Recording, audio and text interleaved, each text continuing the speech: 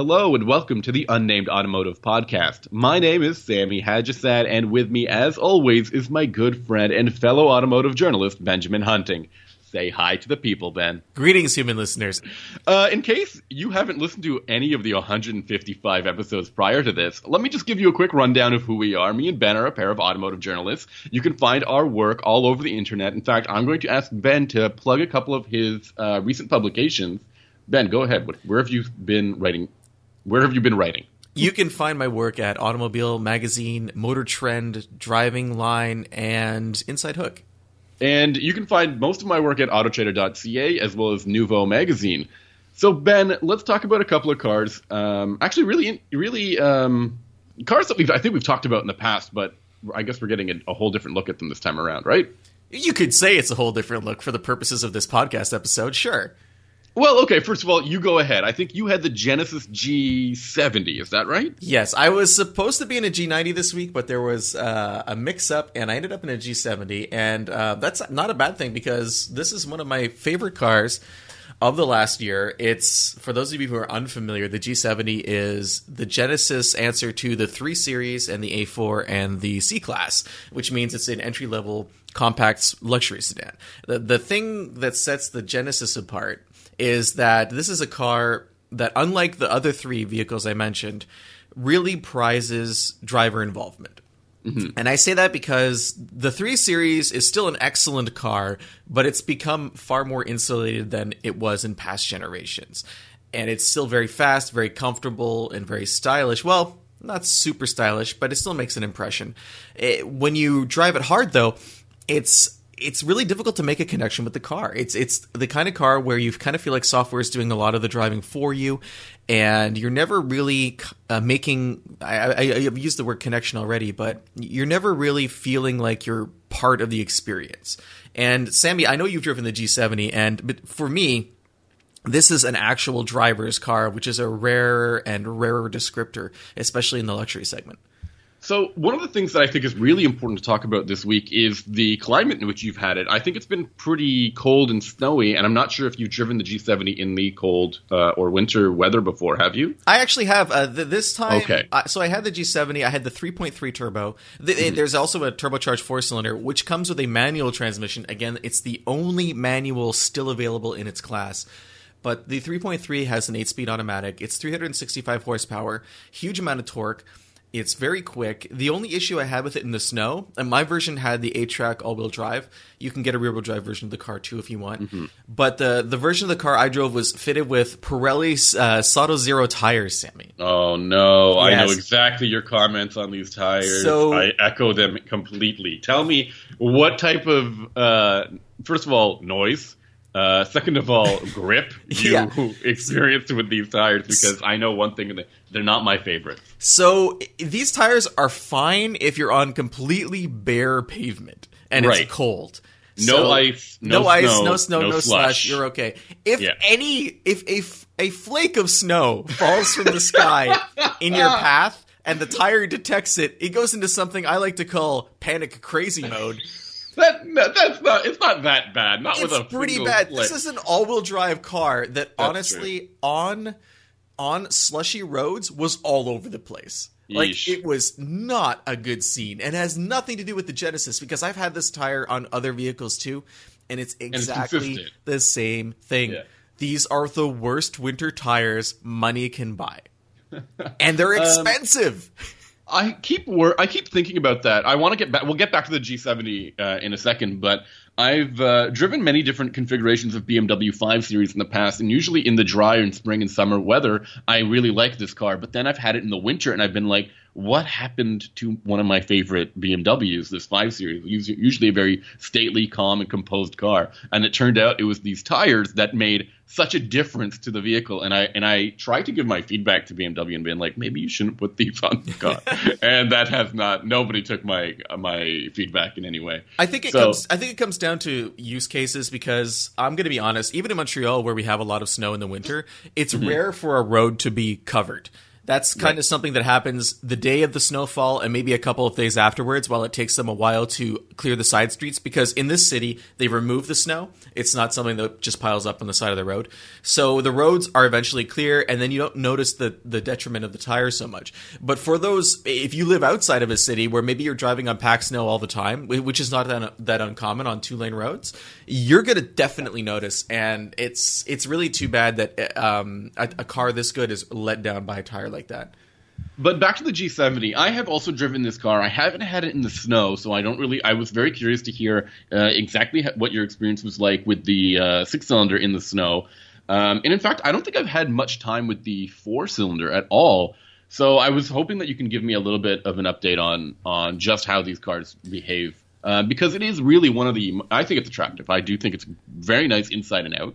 I do think it's kind of fun to drive. I haven't experienced how you describe high performance or high speed driving taking you out of the moment, because I find the steering and the chassis to be very good in this car. And I was talking about the BMW doing that. Oh, sorry, about BMW's taking you out of the moment, and the Genesis doesn't. So you're with agreement on that. Okay. And in the snow, even though it has absolutely awful tires, I was able to maintain control of the vehicle because it was telling me what was going on. Like it wasn't ever a surprise. It wasn't like I was driving and then I hit a patch of ice and the car spun wildly out of control. It's more like, okay, now we're sliding through this intersection, or now the car's pushing to the outside of this corner. And I knew everything that was happening because the car is very good at keeping me in the loop. And that's something that no other sports sedan in its class does. And if I was going to buy a car, if I was buying a car for $50,000, first of all, which is a huge deal compared to how much you can spend on a 3 Series, this is definitely the one. I would get a Genesis G70, no question. It is thoroughly excellent. Even with the 8-speed automatic, I mean, I'm a manual fan. I only own one automatic car, and it's still an excellent buy. I definitely agree with you. Anything else you want to add about this car? I mean, it seems kind of wild that I guess we've covered the G70 in the past. Is there more you want to talk about? The only thing I think maybe lets the G70 down a little bit, and it's not an issue for me, but the infotainment system, the graphics, they match what you would find in a Hyundai, which is okay because it's a good system, but it doesn't look particularly special. And I think BMW and Audi in particular have both done a really good job at creating special infotainment environments. That's something I'd like to see in the next version of the G70, but the functionality is great. The interior it looks good. The back seat, not quite as big as what you find in a 3 Series, but again, are you trying to buy a large car, or are you trying to buy a car that's fun to drive? Because you can always buy a bigger Genesis if you want a bigger Genesis. Right. It's important that you bring up the infotainment thing because, as we've seen with BMW and Mercedes, if you want to up the ante in terms of infotainment, they're going to add one of these robot digital assistants, which is something I don't think you're a fan of. But maybe we talked about that on the last episode. Actually, I have a funny update for that. So next week I'm going to be talking about the BMW X6. Oh, good. We've hit a nice pause in the BMW content from Ben. And now we're going to be picking it up again? I'm just going to let that slide. So I picked up a colleague in the X6, and we were driving from the dealership to another fleet location, and she was talking to me, and a call came in on the phone over Bluetooth, and while she was gesturing with her hands, she denied the call. She blocked the call and hung up the phone just because she was moving her hands in the vicinity of the center console. And that just, to me, it proved how terrible the idea of gesture control was. 5 minutes later, during the same trip, she accidentally triggered the BMW voice assistant by saying something BMW. So, Again, not a great system. So you're hoping that Genesis doesn't add the robot digital assistant or gesture controls which interrupt your driving. Exactly. I would rather you just want prettier graphics. I just want my tunes and maybe to talk to the people who are trying to call me. Yeah, that's a tough ask. I'm driving a car that we've covered in the past, but in different trim levels. I'm talking about the Mazda CX-5, and in particular, I'm talking about the Signature model, which features a turbocharged engine, a turbocharged 2.5-liter engine, which is a pretty good engine and one that I'm very fond of. We've seen this engine before in the CX-9, and I believe it makes 250 horsepower and maybe 290 pound-feet of torque. Let me double-check my figures while we broadcast live, because that's just the way we do it, right? Yeah, the podcast is live. No matter when you're listening to it, it's live. We're actually inside your device talking in real time. What I mean to say is we barely edit all of this nonsense out when we're just scrambling through time. Is he doesn't ever edit anything, and I edit everything, and he has no idea how much work goes into the technical side of this podcast. I apologize. Thank you. He tried to edit it one time, and it just ended up most of the podcast was replaced by a dial tone. It was really awkward, weird, right? Which was I didn't know how that dial tone got in episode there. 67 dial tone episode. If you want to hunt that one down in the archives. So yes, 250 horsepower and 310 pound-feet of torque, which is pretty good.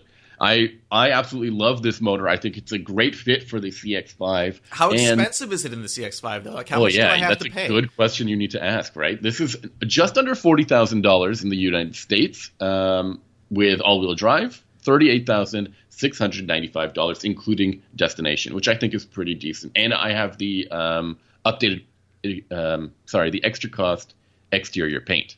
So I'm saying, I just want to say, the Genesis G70 starts at $35,000.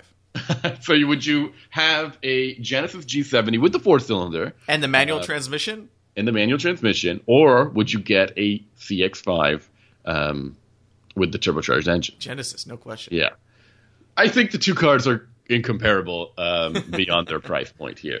But it's worth pointing out because the CX-5, I'm not sure gets a lot of love on the market.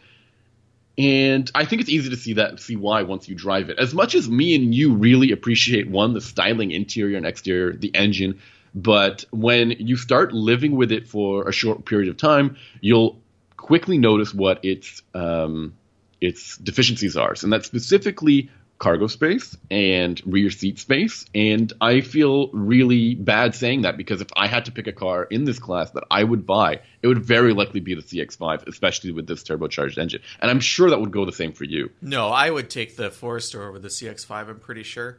Even without the extra power that the CX-5 has? Yeah, I mean, the CX-5 is fine. And the robot? I'm going to be honest, I don't really want any small crossover. Yeah. But if again, other vehicles I would take probably over the CX-5, the hybrid version of the RAV4. Okay, yeah, that's pretty good. Which I think is pretty powerful and it solves the space problem that you're talking about. And the transmission issue that the regular RAV4 me and the 8-speed transmission in the RAV4 could not get along. And I'm sure the hybrid, which has a CVT, if I'm not mistaken, probably does not have the same issues. I suppose the CX-5 is somewhere on that list. But it's not, it's not something where I don't think it comes first to mind when I think about vehicles in that segment. Okay, well that's really great that you brought that up because I'm going to bring up a couple of features that I absolutely love in the CX-5. Things like a head-up display, a real head-up display, not one of those like weird flimsy screens that pop up. Which Mazda pioneered, by the way. Yes. So now they have a real color head-up display, which I think is gorgeous. They have a rotary knob infotainment system. I thought you liked those. No, the infotainment system in the current Mazdas is not. I will agree with you on this. I'm not going to talk about any other part of the infotainment system, except for now they've added Android Auto and Apple CarPlay, which is a helpful addition because you don't have to worry about using that tiny little screen. But actually still navigating it with this knob is not superb. I was talking about the things I liked about the car, Ben, and you immediately let me jump into the things I don't like about the car. So maybe I'm losing my point. Embrace the dark side. I really, really like the interior quality and layout and design of the CX-5. I think it's really high-end. It doesn't at all look like any of the other cars that you would pick up in this class. Even the RAV4, which is pretty high-end, or the Subaru, which you can get with this gorgeous brown leather, do not look as premium as the CX-5. I think it's really important to point that out. And for under $40,000, I think that's a pretty good deal. Like I said, if you're not looking for practicality, if you're not looking for all of those safety features or all of the what's the word? The family friendliness that you find in other vehicles in this class, then I think the CX-5. In fact, if you're looking for if you don't want a family-friendly vehicle, why are you buying a small crossover? That's a great question. I think some people like the higher driving height of the CX-5, as well as the ability to haul stuff like bigger things in a crossover than you would a sedan. So you can drop those rear seats, and at least you have some space to use. I guess, sure. I mean, these all kind of sound like asterisks on the end. Like, what if you don't have kids, but you have pets? I don't know. Like, that might work. Well, I don't have kids, but I have pets, and I still don't want to crossover. So I mean, maybe dog, or maybe not pet. I'm not letting my dog drive. That's crazy. That's true. I'm not sure the interface. He's of the never sober. Too many milk bones. So I just wanted to bring up that CX-5, especially because we were talking about the diesel motor a while back that you drove and were not impressed with. Well, I wasn't impressed with, especially for the price. That was the big issue. And I think this turbocharged gas engine is very good. I wish it had one or two more gears. If that's a bizarre thing to ask, like for. An 11-speed or like a 14-speed. No, like maybe an 8-speed. I think would be okay. Well, you know, while you're talking about Mazda engines, yes, the news that came out this week that I don't know if it impacts the CX-5 because I'm not sure this engine would have made it there, but it definitely impacts a lot of Mazda products. 2 years ago, Sammy, you and I believe we drove the Skyactiv X engine, right? It wasn't just a dream? It wasn't just a dream. We went down to Los Angeles, Irvine, California, and we got behind the wheel of a prototype version of the car. I also remember that we made an engineer extremely sweaty during that drive. We potentially cost him his job by reporting on things he said in his first few really weeks. Good stuff, yeah. Anyway, so this was Mazda's big thing. It was they combined diesel and gas combustion. So they had it was a partial compression engine. So partial compression ignition. Compression ignition. Yeah. We need to say that clearly for the record. And Mazda's whole deal was you're going to get power, you're going to get fuel efficiency, and you're going to have gas, and you won't need turbos. And we're like, okay, that sounds great. And we're like, when is it coming? And they're like, it's coming soon. 2 years later, it's still not here in North America. And now, even though it's out in Europe and Japan, apparently, according to Automotive News, one of Mazda's executives said that the engine might never come to the United States because it does not have enough power to satisfy American drivers. Sammy, what do you think about this revelation? I think there's two things to talk about. It's not just the power, but I think it's the extra cost that comes with the engine. If it's one thing that I don't believe North American buyers are all about is paying more for more fuel efficiency in a gas motor. Yeah, and that's what they're saying. They're saying U.S. customers' fuel economy is not the top requirement. Yeah, and I think there's another automaker that's tried to do stuff like this in the past. Ford, for example, I think always tried to offer an upgraded engine from a naturally aspirated 4-cylinder into a turbocharged 3-cylinder that maybe had comparable horsepower and torque, but it always had more efficiency. torque, I think. But it always boasted more fuel efficiency, and I'm not sure everyone wanted to pay extra for the additional fuel economy without the added benefit of more power. I'm very curious as to how much of this is related to emissions as well, because this is the second straight new motor that Mazda could not make work in the United States. The original diesel, right? The original diesel took years, never came. Now we have a diesel finally, but honestly, 5 years later. And we're 2 years past Skyactiv X being a thing, 1 year past it being on the market elsewhere in the world, and it's still not in North America. That's got to cost this company, which is very small, a significant amount of money, because they're not going to be able to recoup those costs in the largest market for automobiles in the world. I mean, aside from China. It also doesn't bode well for Mazda when they're talking about other powertrains that they want to bring to market as well. If you remember, they debuted a vehicle called the MX-30, which was an electric vehicle that featured a rotary-engined range extender. You remember this? Yes. Do you think this will actually happen too? I mean, it's another wild idea for Mazda, but they've been unable to successfully deliver these two other ideas that they had. I don't know how they're going to deliver this next project. It's got to hurt them prestige-wise, like from an engineering perspective. They are not able to deliver on their promises, and that does not look good on the global stage. Yeah, I agree with you, and it's a shame because I think style-wise they're really they really hit their stride. I think interior quality-wise they really look good. Driving dynamics are pretty solid, and they have they have so much other things going for them. But if the powertrain is not, if the powertrain gets stale, then the car, the heart of the car just feels like it's missing. Right? I agree. So. Yes, sir. You seem like you have something you want to say. I do, but it's not related to anything we've talked about just now. I'm going to segue here.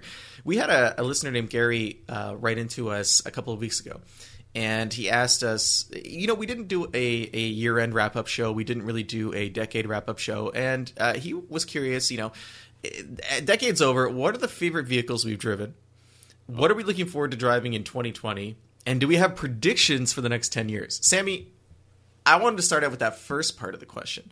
The favorite vehicles you've driven in the last 10 years. What is on that list for you? Okay, I mean, I have a couple of really easy picks on this list. I'm going to say a vehicle that I really enjoyed was the Toyota Subaru Twins. I ended up buying one just under a decade ago. Yeah, your BRZ.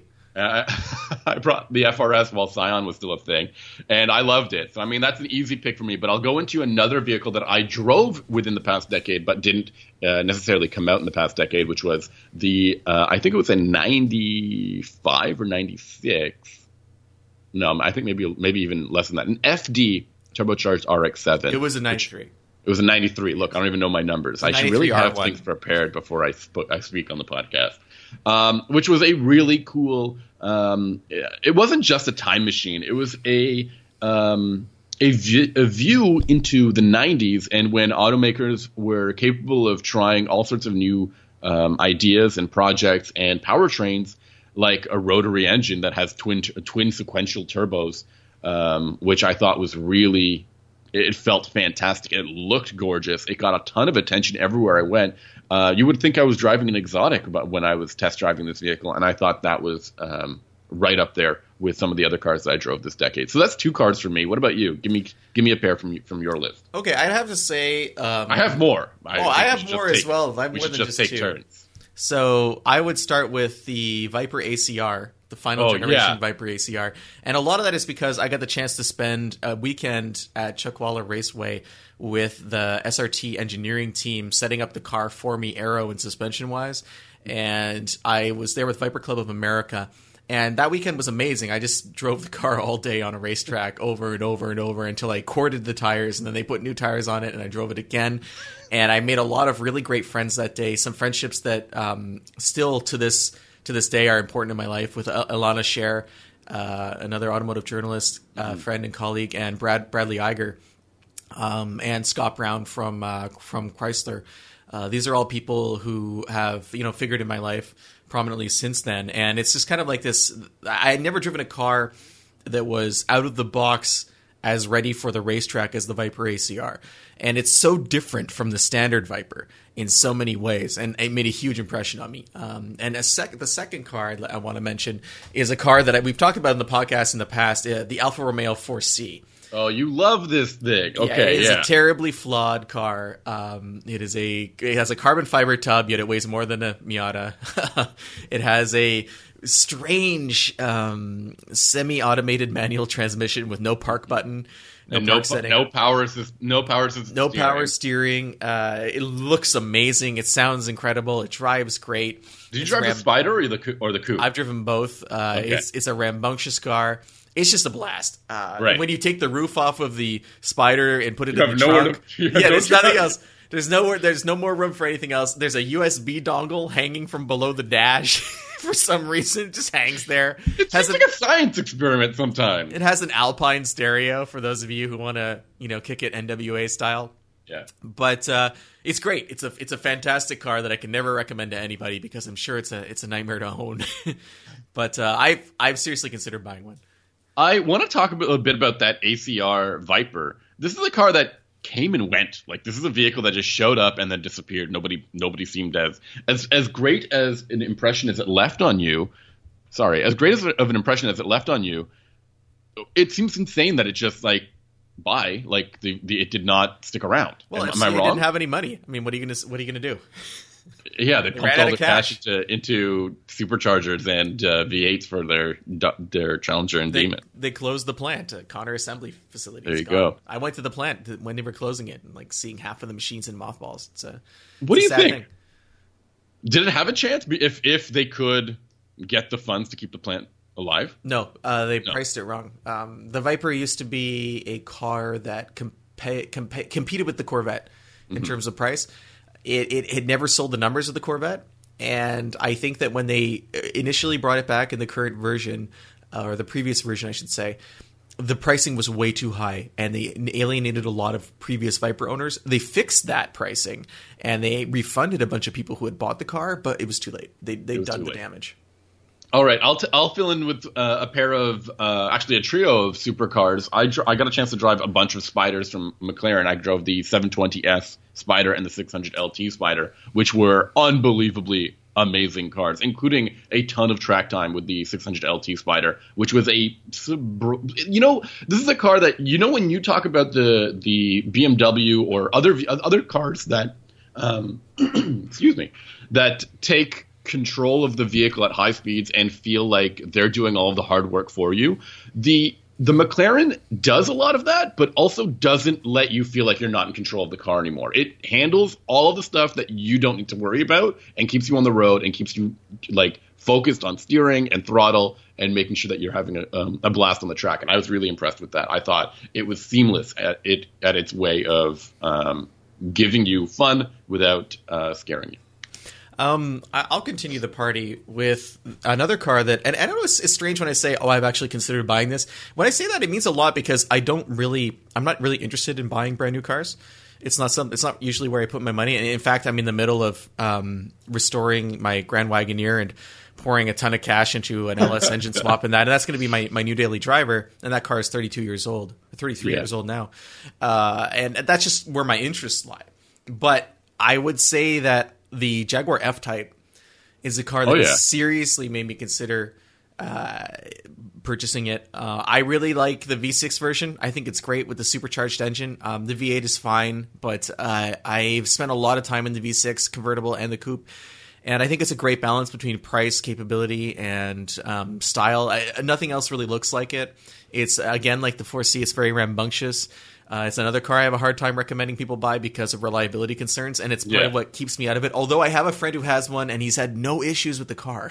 Wow. So, yeah. I actually have the Jaguar F-Type on my list as well, but in particular the SVR and the 400 Sport model. I can't remember what the name of that model is. The six-cylinder model. I made such an impression on you that you can't remember what it's called. It was the six-cylinder with 400 horsepower.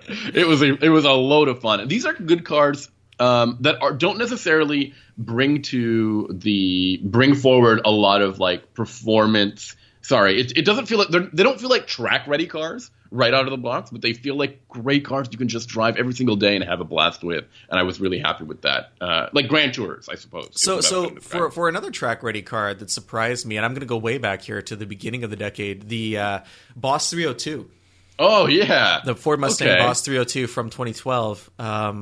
That car really shocked me because it felt nothing like a regular Mustang. It felt like a sports car. And with the track key, doing the whole change the engine parameters, open the side pipes, all that stuff. Ford was kind of on the cusp of, not the cusp, but they were one of the leaders in terms of doing that. Now we have red keys and black keys and all that stuff. But Ford was one of the first companies doing that in a modern context. The car was a lot of fun. My brother-in-law actually bought one last year, and he loves it. Nice. But that's a really neat car. And I think it's kind of people don't really talk about it much these days because the GT350 is also a very good car. And I mean, arguably superior in most ways. But I think that the original Boss with the live rear axle and just the lack of refinement in a lot of ways gives you a more visceral experience.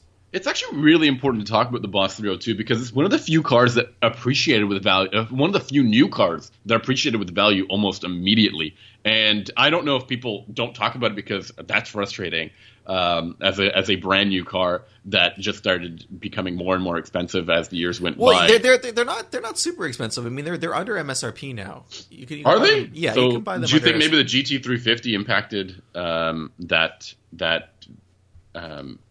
what's the word I'm looking for? Appreciation that it used to have. It was a very expensive car back in the day. I think you can get them for like 30, 35 now Canadian. What? So A like, Boss 302? Yeah. Shoot. Yeah, and maybe less if you don't mind miles. Wow. Okay. Well, that's impressive. I'll stop talking about performance cars and I'll jump into one really fun car that I can't wait to purchase off the used market, which was an FJ Cruiser. Now, this car debuted before, more than a decade before, but the model that I drove, which I think was a Trail Teams edition, was a car that really left a lasting impression on me. I love the styling of these things. I really like the way they look. You can get them with a manual.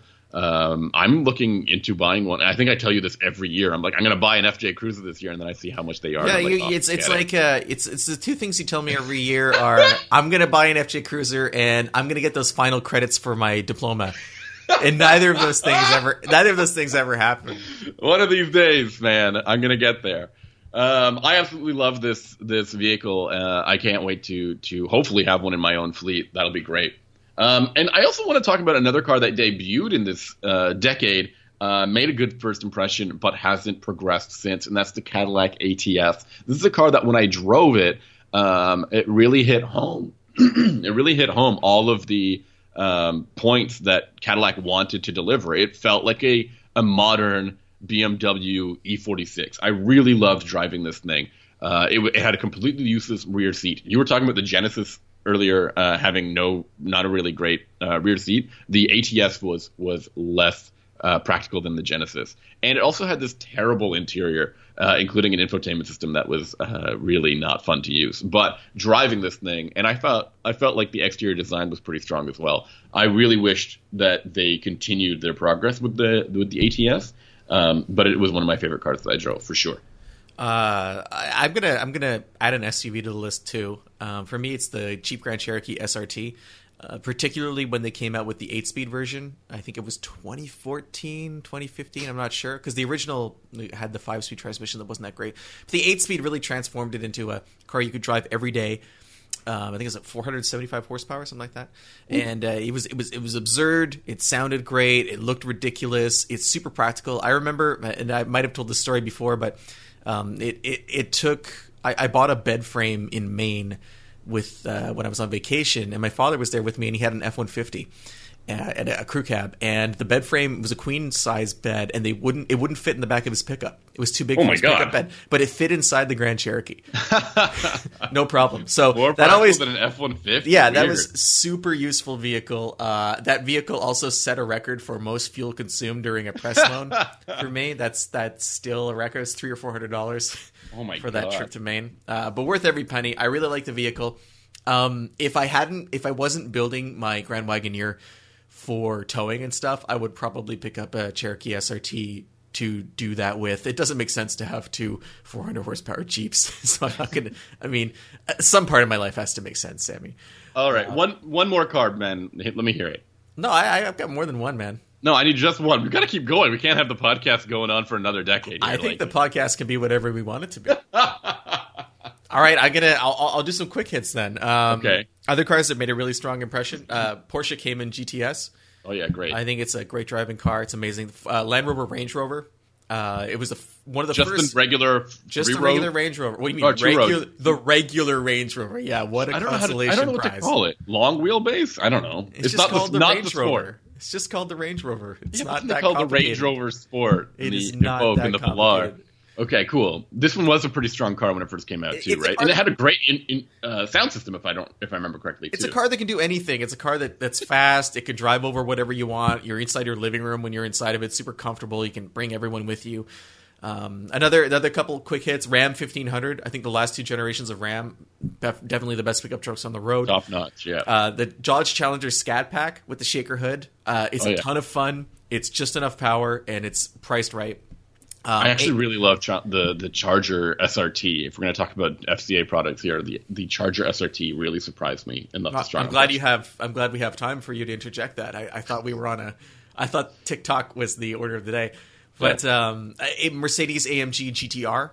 A lot of fun on a racetrack. A lot of fun on the street. Not a super focused track car, but something you can definitely enjoy. And then a couple of cars I drove, like Sammy. I drove a couple of older cars this past decade that really made an impression. One was the 1968 Mazda Cosmo, which is their first rotary sports car. I had the chance to drive that on the racetrack at Mine in near Hiroshima, and it was a religious experience. And then there's the Renault Clio V6, the rear-engine, rear-wheel drive hatchback that makes no sense at all and is super fun to drive. Very cool. I felt very lucky to have that opportunity. All right, two more. Hold on. Now you've got me. Oh wow. Okay, I rushed through my list, but let's let His Majesty. All right, I'll do quick hits too. I really enjoyed the new Huracan Performante Spider that I drove. I thought that was fantastic, and I drove an Ariel Atom on the racetrack, and I thought that was unbelievable. I thought that was so cool. Oh, and speaking of track only cars. Oh yeah, here we go. The I really enjoyed the Radical SR1. Oh yeah, you drove a Radical. I drove an SR1 and an SR3 at VIR, and the SR3 is the two-seater with the larger engine, but the SR1 is smaller, lighter, and it pulled hard on the SR3s in the straightaway, and I spun one at 120 miles an hour. Wild. And I didn't hit a wall, and that was fun. I mean, it wasn't fun. The day was fun. That was not fun, but I mean, anytime you walk away from a spin is a good day. All right, let's continue that Gary's question. That's a great question, Gary. Look how long we're going to be talking about it. But cars that we're looking forward to driving in the near future. How about that? Did you have a list as long as your last one here? No, you know what? You've shamed me, so now I'm going to cut my list to just a few, I guess. Yeah. I think the C8 is something I'm looking forward to driving, even though my expectations are tempered. Yeah. Because there's no manual transmission. It's pretty big. I'm not sure how I'm going to feel about it. I have that on my list too. I think we're in sync there. Let's see if we have any more on the same list here. Similar GT500, the Mustang. I didn't like the previous generation. It scared the hell out of me. And I'm curious to see what another 100 horsepower is going to feel like in comparison to that. Another vehicle I am looking forward to is the Rivian R1T, which is the electric pickup that's coming out. Okay, you're into this Rivian electric stuff, huh? Well, I think the fact that if it does have 400 miles of range and you could tow 11,000 pounds, that's a useful vehicle. And I know it's going to be very high-end, but I'm curious to see how it feels in the real world. And Sammy, we were talking before the show about something kind of ridiculous. So those of you who aren't familiar, the Rivian has an electric motor in each wheel, in each hub. So it can control them individually, which means it can do this thing called a tank turn, where it just spins one side of the car like you're driving a treaded vehicle, and you can rotate the truck very easily. Yeah. Apparently, someone at GMC told some journalists that the new Yukon has a thing called a hurricane turn, and the hurricane turn. It's basically, if you have the traction control off, the wheel cranked and the pedal floored, it will do donuts. It'll spin in a circle on its own axis. I don't think that's hold on. Don't a lot of cars do that? Yeah, I don't think it's a feature. I also think it's something you should never advertise. Like, it says it'll pull it into a tighter and tighter circle. There's no use for this feature. This hurricane turn is just something... I mean, the Rivian thing is something you could use if you're in a very tight spot and you need to turn around and don't want to do a 10-point turn. It's also a demonstration of the electric motor, the powertrain. I'm not sure that Rivian designed it to do exactly that, but other than show off that this is what it can do with an electric motor in each hub. So yeah, and so this hurricane turn, it was apparently accidental. It wasn't a planned feature. I think it's just GM is taking the piss out of whoever they were talking to. This is something that any vehicle can do on a low friction surface. Anyway, that's just my take on it. But I have a couple of electric cars on my list. I have the electric Honda E, which I think is this adorable little runabout, which will hopefully be affordable and have some decent range. I have the Polestar, not just the one, which Stefan talked about recently, but the two, which will be their more mass market vehicle. And I also have the Volkswagen ID3, which I think will be another important product to see how they come along with. But the other vehicles that I'm looking forward to, I can't wait to drive and to see the Lexus LC500 convertible. I think everyone on the podcast knows I'm a fan of the Lexus LC. I think it's a gorgeous car. I think it drives really well. It has a beautiful interior. I can't wait to see it without a roof. I think that's one way to make a coupe better, is to remove the roof. I'm curious about that car too. I had forgotten about that vehicle. And then I have two utility vehicles on my list. I have the Bronco. I can't believe you didn't say Bronco yet. I was talking about the FJ Cruiser. If the Bronco is a modern take on that would be great. I just don't know if Bronco's going to come out this year. Oh, okay. I don't know if and we'll then be driving it. And then I think there's maybe this. I think you mentioned this earlier, but a Ram Dakota. Yeah, the Dakota, That would be cool. which is going to be based on the same platform as the Gladiator, which But we've hopefully had handle very that. strong feelings about. So yeah, I would like a better version of the Gladiator. Sure, I'm into that. Yeah, exactly. So that's my list. Anything else you want to add? No, but in terms of predictions for the next decade, that's tough to do. Personally, I think we're going to see more electrification because of regulations. I think it's going to be harder and harder for car companies to meet fuel efficiency requirements and emissions requirements. And I think electrification in the terms of mild hybrids is going to become the new normal. Right. And I think we're still not going to see self-driving cars. I know.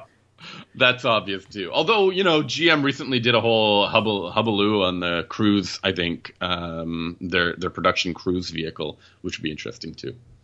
I'm not interested in buses. I'm just not. I don't write about buses. I don't subscribe to Bus Illustrated. Anything that's driving me around is a bus. I'm not going to be enthusiastic or So your Uber is a bus. Yeah, might as well be. Right. But no, I mean, a vehicle that's driving itself is not something that I am interested in. I'm just Right. not interested in that at all. It is not. I'm not enthusiastic about it. I'm not saying I dislike it or I don't think it's going to happen one day or that it shouldn't happen. But in terms of that'd be like asking me oh, Ben, are you really psyched about this refrigerator? You know what? No, I'm not. I mean, as long as it does its job and it's the right size, that's all I care about. So I'm not just not jumping on that train.